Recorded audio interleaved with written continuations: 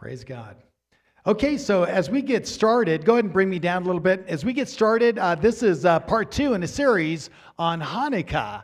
And so super excited about that. This is one of my favorite seasons every year. Today we're going to talk about the Maccabees, and we're not going to finish. We're just going to jump into it and then hopefully get there next week, and then we'll do some follow-up in the weeks ahead as we kind of finish out December. Before I start, though, I just got to bring us up to speed with a particular media platform that is starting to censor us. We're starting to have our shows pulled off YouTube. Now, I believe their goal is to cancel us, but they cannot silence us. In Messiah, we are invincible. This is the story of the Maccabees, right? So we might need to move to platforms like Rumble. How many people know Rumble? All right, there you go. Platforms that value free speech and the right of the people to exercise their religion. So, as this particular platform monitors us and begins to strip us of our inalienable rights to speech, free speech, and to practicing our faith, we will monitor them and ask heaven to penalize them double for what they're doing to us. Yeah, the prayers of a righteous people availeth much. Touch not on the Lord's anointed. Okay, so they woke us up. We too now are also awake. It's a different kind of wake and a different kind of woke. So I say, let's make the church great again.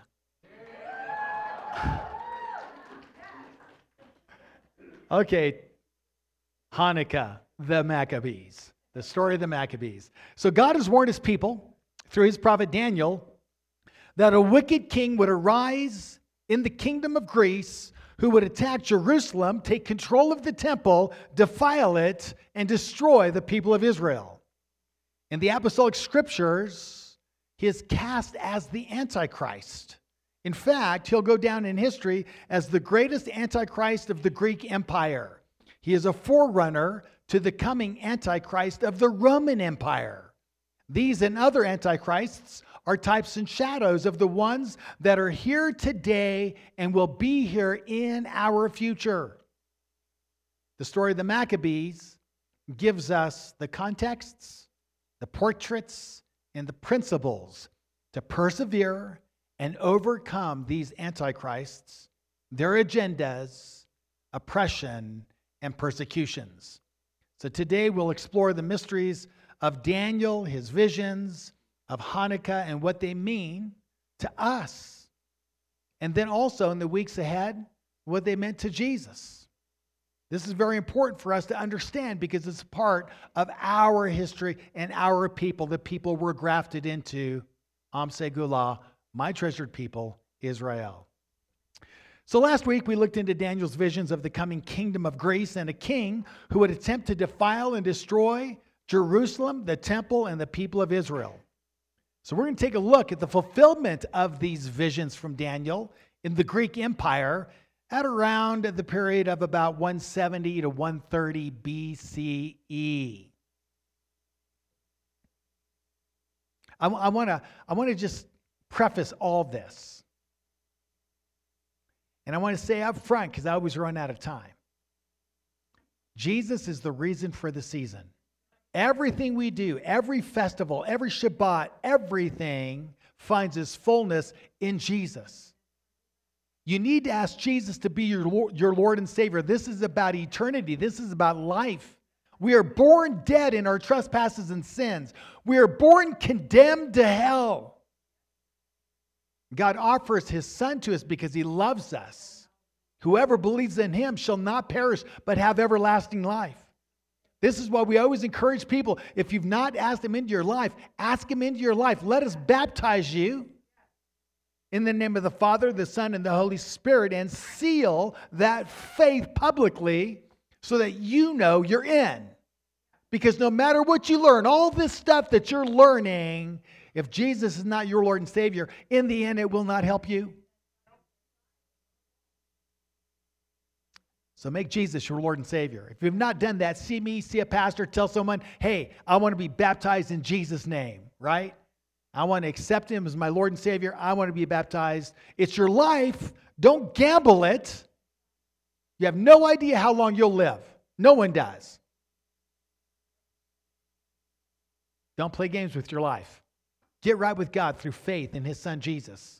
Get baptized, hit the road running, we'll run with you, and we'll overcome the evil in this world together. Amen. All right.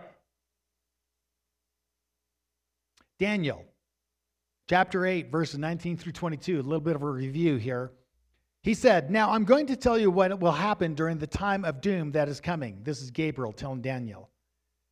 Because at the appointed time there will be an end. The two-horned ram you saw represents the kings of Media and Persia. The long-haired he-goat is the king of Greece. And the big horn between its eyes is the first king. The horn that snapped so that four came up in its place means that four kingdoms will come from one nation, but these four won't have the strength of the first one. The fulfillment? A king arises in a new empire. It's the Greek Empire. Alexander the Great. First Maccabees chapter 1 gives us the fulfillment of this vision. It says Alexander was Philip's son, Macedonian, one of the Western peoples known as the Kittim. After Alexander became king of Greece, he defeated King Darius, who ruled the Persians and the Medes. By doing so, Alexander greatly enlarged his realm. He successfully fought many battles, conquered fortresses, put to death many kings. He advanced to the very ends of the known earth, plundering nation after nation. If you know anything about Alexander the Great, he was the greatest military strategist the world has ever known. He blew through so many nations. I mean, he is just the epitome of a military strategist. And so he is just blowing through. His empire comes on very quick, just like Daniel's vision of the he-goat that comes running up alongside of the two-horned goat, I think it is, ram. Yeah, Medo-Persian Empire. And he just takes it out to the ground. He's coming so fast, it says that his feet don't even touch the ground, depicting the speed of the rise of this king, Alexander the Great. He is very young, too, as a king. Very young. He just swept the earth in glory in terms of kings and battles. Verse 22, the horn that snapped so that the four came up into... I'm sorry. Let me get down here. He advanced to the ends of the known earth, plundering nation after nation. Finally, his battles reached an end. He was widely recognized as supreme king, which made him proud. He built a very strong army, ruled countries, nations, and princes. They all owed allegiance to him. But eventually, Alexander fell sick and was confined to bed. He knew that he was dying. He therefore called for his most esteemed officers, those who had been raised with him. He divided his kingdom among them while he was still alive. Then Alexander died, having ruled for 12 years. And we read about this. Hundreds of years later, it comes to pass. It's an amazing set of prophecies that Daniel gives us. Kingdoms rise and kingdoms fall, right? But Israel lives forever. Back to Daniel 8:23 through 24. When the four kings that received the division of the kingdom from Alexander, when their kingship nears its end and their sins are almost complete, a king will step forth. He will be stern, a master of deception. At the height of his power, he will wreak unbelievable destructions. He will succeed in all that he does. He will destroy both the mighty and the people of the holy ones. This is referred to in Daniel as the little horn. It's the little horn of the kingdom of Greece. It's important for us to keep in our minds the imagery and what it relates to. Now we see this fulfilled also in First Maccabees, chapter 1, 8 through 10. It says this: subsequently, his officers, the four, began to rule, each in his own territory. They ruled as kings, and after them, their descendants ruled for many years. Together, they caused much suffering across the earth. From these descendants sprouted a sinful root, Antiochus Epiphanes. Boo. No, that's Purim. Sorry. That's Haman, right? Okay. He was the son of King Antiochus, and he had been brought up in Rome as a hostage. Antiochus Epiphanes began to rule in the year 137, according to the calendar of the Greek kingdom. Back to Daniel, chapter 8 and verse 25. Along with his cunning, he will succeed using deceit. Along with his cunning, he will succeed by using deceit. This is code. This is a Hebraism. This is meant to be kind of a hyperlink to other things that came before us in the scriptures. When you think of cunning and you think of deception, what animal do you think of? The serpent. The serpent was cunning, right? More clever than all the beasts of the field. So this really is to clue us in that there's something in operation in this king related to being cunning and deceitful that's important for us to understand in this story. Along with his cunning, he will succeed by using deceit in his own mind. He will be great. Side note, like I got any time. I should never do this, but side note, right? He was great in his own mind. Yeah, because he's of the serpent. And the serpent thought he was great. Now, the serpent is just code for a divine being, Satan. Right? He is a divine son of God, one of the divine beings that God had created who went rogue. And these immortal ones, they were shining. They had light. They were light beings. That's why the Hebrew word for, I think it's nakash, for serpent, actually has a nuance that's related to like the metal copper because it shimmers. Right? So what we have is this divine being, this immortal being that shows up in the garden because what do you think? Eve's an idiot? You think a big old python come strutting up to her and speaking wouldn't just freak her out? Yeah, it'd freak any man out too. No, it's a reference to Satan coming as a divine being into the garden, this being of light, and interacting with her. And God says, because Satan, we later learn in the scriptures, he seeks to be even greater than the Most High God. He thinks so highly of himself, he says, I'm going to exalt myself above the Most High God. I am greater than him. I know more than him. I can run creation better than he can. Yeah, super prideful. So what does God say? Because you did what you did with my kids in the garden, you're going to crawl around on your belly like a snake. See, if it's a literal serpent in the garden, it makes no sense that the curse is you're going to slither on the ground like a snake. You're already a snake that slithers. It makes no sense unless it's a divine being, right? A divine being that says, I'm going to be greater than Most High. So the Most High says, okay, since you said that, I'm going to make you the lowest rather than, you want to be the highest, I'm going to make you the lowest. You'll be on your belly by the time I'm done. Okay? So this spirit is in all of the antichrists. There's many antichrists along the way. John says many antichrists have already gone out from among us in the first century, right? So you have a lot of antichrists, smaller ones, moderate ones, and great ones. This is one of the great ones. This is the little horn of Greece, the antichrist of Greece. Says in his own mind, he will be great. In a time of peace, he will bring destruction on many, opposing even the supreme leader. He will be broken and not by human hand. In other words, he's not going to die in battle. He's going to die in a way that everyone recognizes, wow, God was involved in this, not humanity. Now let's talk about apostasy, because there was a great apostasy that took place back then, and a great apostasy that takes place in the future as well. Paul talks about the great falling away. So the word apostasy means to fall away. So Israel, she falls away at this time. In fact, Israel desires to be like Greece. First Maccabees 1:11. This is the backdrop to the story. It was then that there emerged from Israel a set of renegades, turncoats, rebels, right?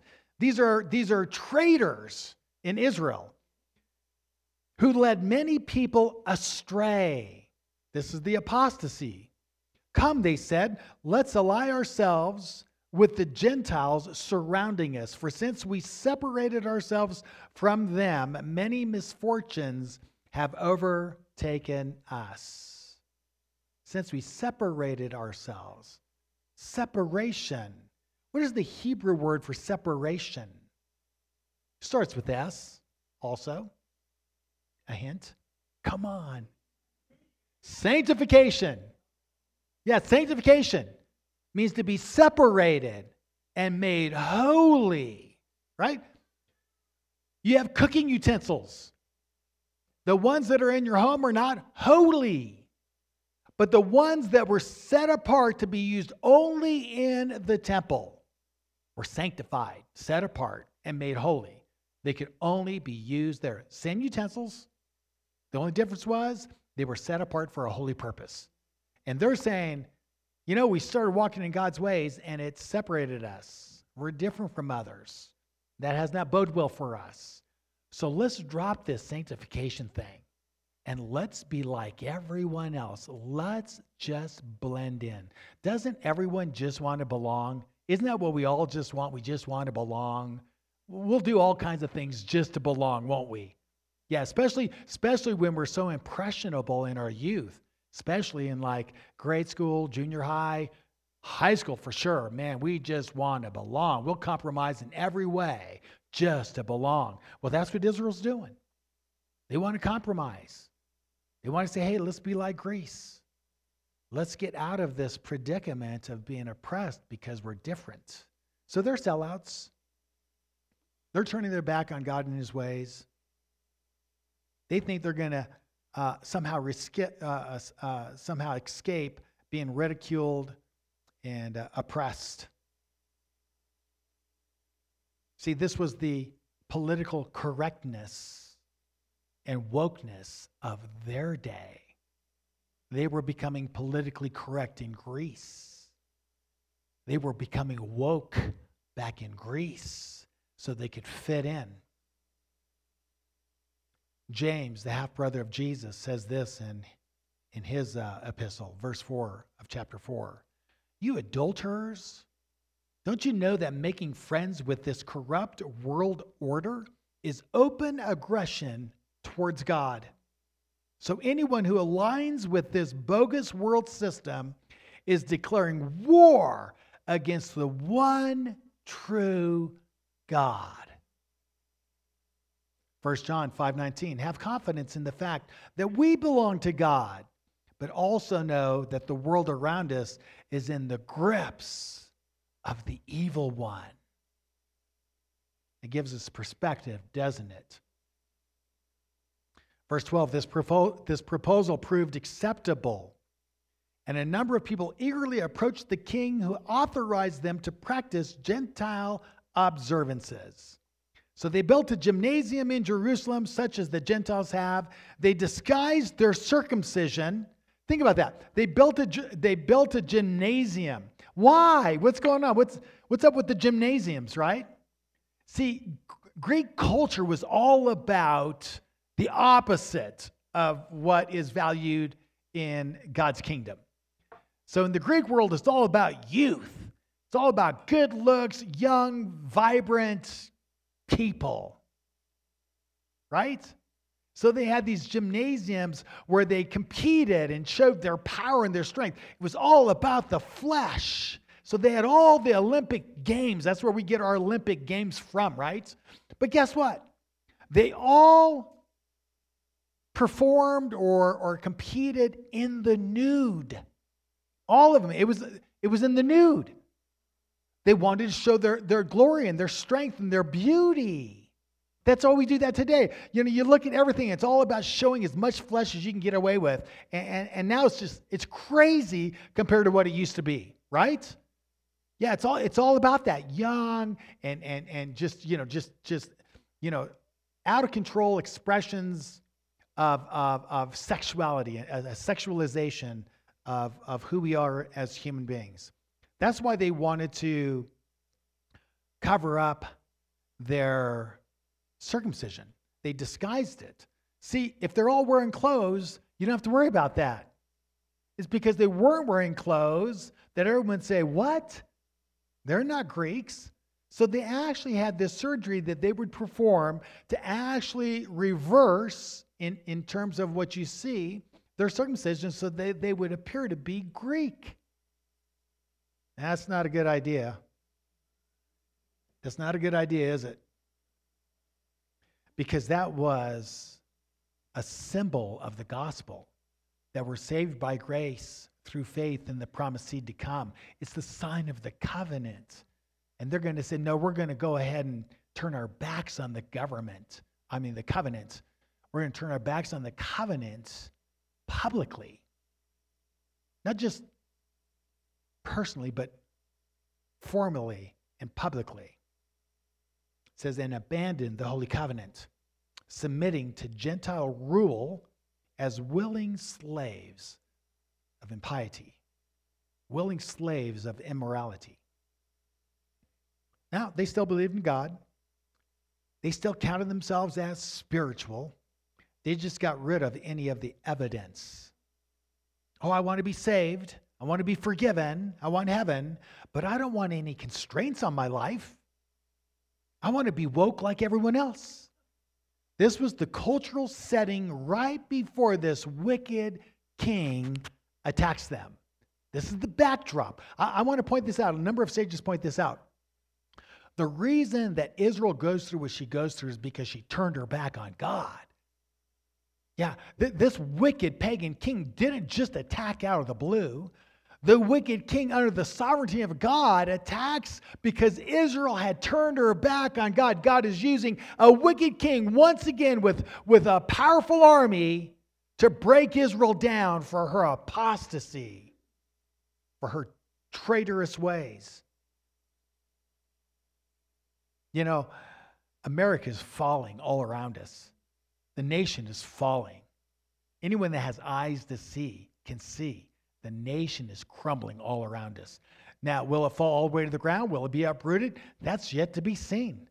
But we're almost at that path of no return as a nation for many of the same reasons that we read here. Let the reader understand. Jesus says in Matthew 24, when you see the abomination of desolation, right? He says, let the reader understand. You know what that's code for? That's code for go and read the book of the Maccabees. He's actually referencing Daniel's writing about Greece and Rome. Rome is about to do what Greece had done too for some of the same reasons. Let the reader understand. Go read the prophecies of Daniel. Go see what happened under the Maccabees, because that's coming in his generation. And it's also coming, I think, again. It's another sermon. I just want to be woke like everyone else. The devil will never make peace with you, even if you betray God. Go ahead and betray God, thinking that somehow you're going to escape now the wrath of the enemy in our world, right? Evil in our world. No. He hates you. He's seeking like a lion for your life. He wants to take your life. You give him an inch, and he'll take a mile. As Daniel foretold, this wicked king attacks Jerusalem, murders many, and then plunders it, taking his wealth back to his homeland.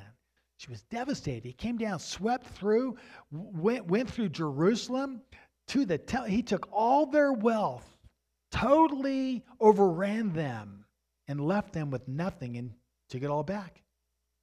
Does Israel repent? Does she turn around? She cry out to the Lord? Nope. Which sets her up for round 2.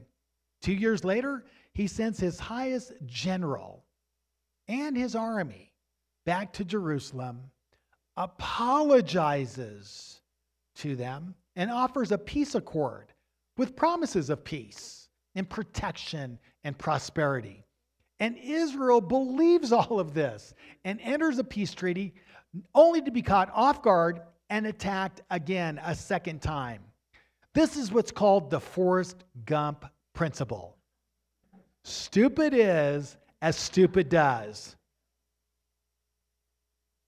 This time, the second time, the armies bring destructive desolations, and now they stay. And they occupy Jerusalem. In fact, they set up their base of operations in the city of God, and from there they'll attempt to take captive all of Israel.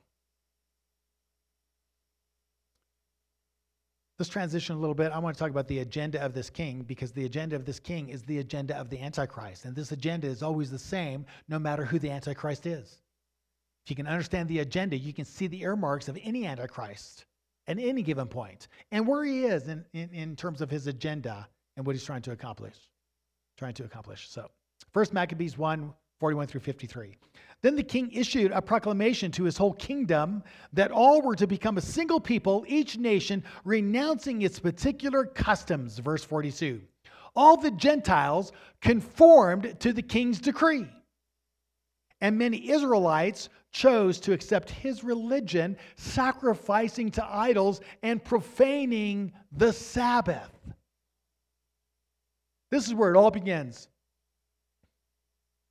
It goes on to say the king also sent edicts by messengers to Jerusalem and to the towns of Judah, directing them to adopt customs foreign to the country, banning burnt offerings, sacrifices, and libations from the sanctuary, profaning Sabbaths and profaning the feasts, defiling the sanctuary and everything that's holy, building altars, shrines, and temples for idols, sacrificing pigs and unclean beasts, leaving their sons uncircumcised, and prostituting themselves to all kinds of impurity and abomination. Wow. Sounds like Israel woke up to a comprehensive education curriculum to fundamentally turn their biblical culture upside down. Anyone listening? This was the agenda of this Antichrist. Verse 49. So that they should forget the law, the Torah, and revoke all observance of it. That's the ultimate goal of the Antichrist. That's the ultimate agenda, is to get the people of God to forget God, to forget his Torah, to revoke all observance of it. Forget and revoke. He banned the right of Israel to exercise their religion, and they submitted to it. Verse 50, anyone not obeying the king's command was put to death. Tyrants rule through violence. Tyrants use terrorism to force the people of God to betray him. Verse 51, writing in such terms to every part of his kingdom, the king appointed inspectors.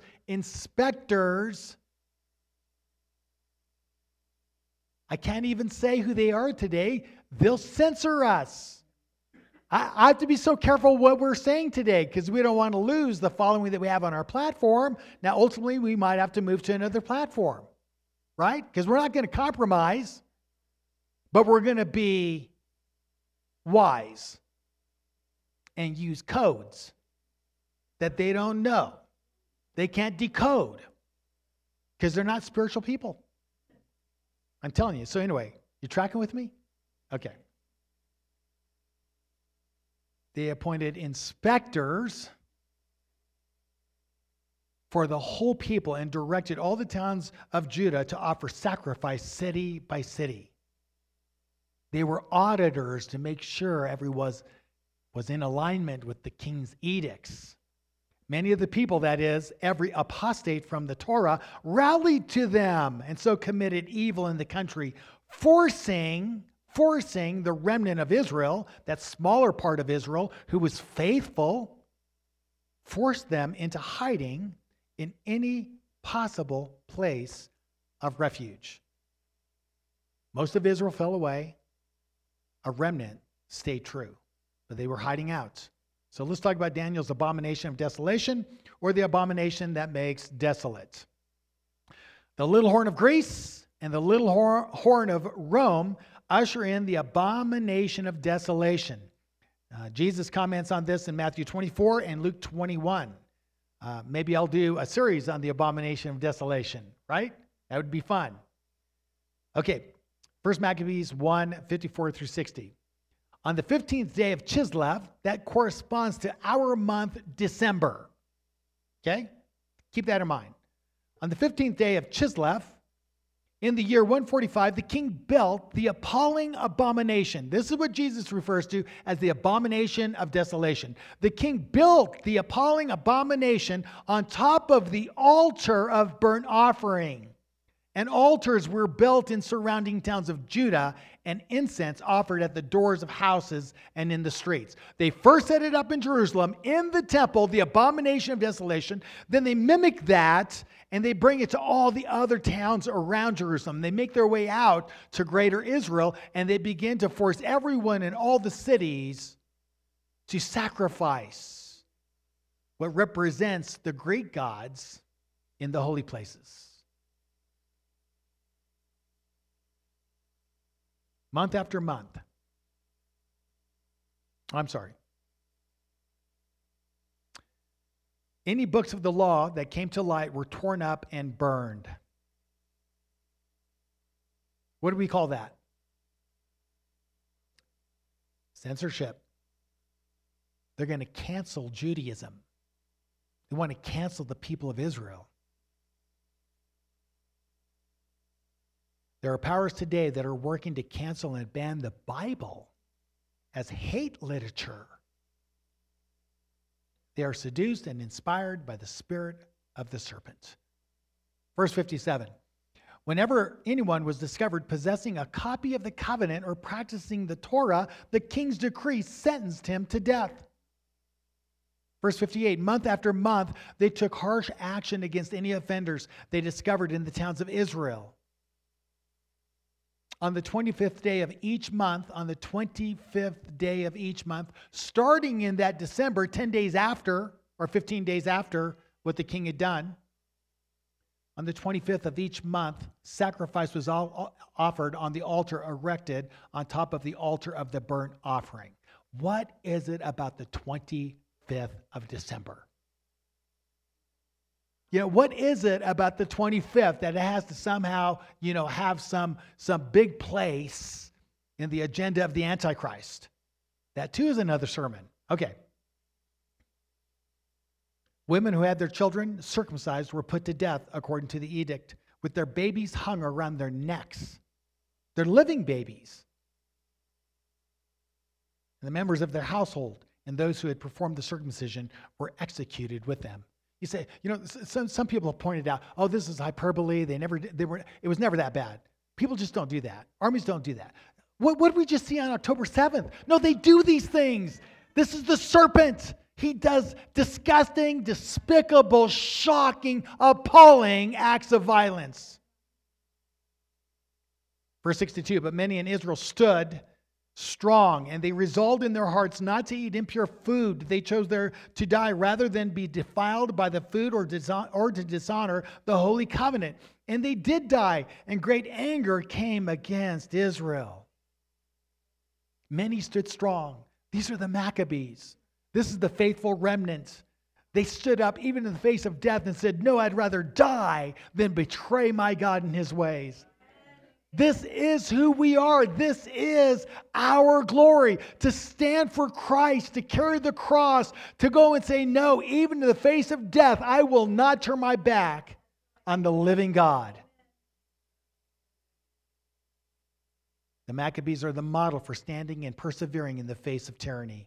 We're going to see this next week. We'll read their story next week. Suffice it to say, Revelation 14:12. This calls for the endurance of the saints who keep God's commandments and keep faith with Jesus. That is the spirit of the Maccabees. We're going to what? We're going to keep God's commandments, and we're going to keep Jesus center and focused as the one who came and died for us, the Savior of the world, King of kings and Lord of lords. So, like the songwriter said,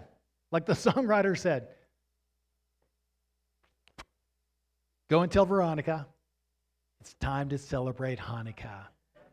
Happy Hanukkah. Shabbat Shalom.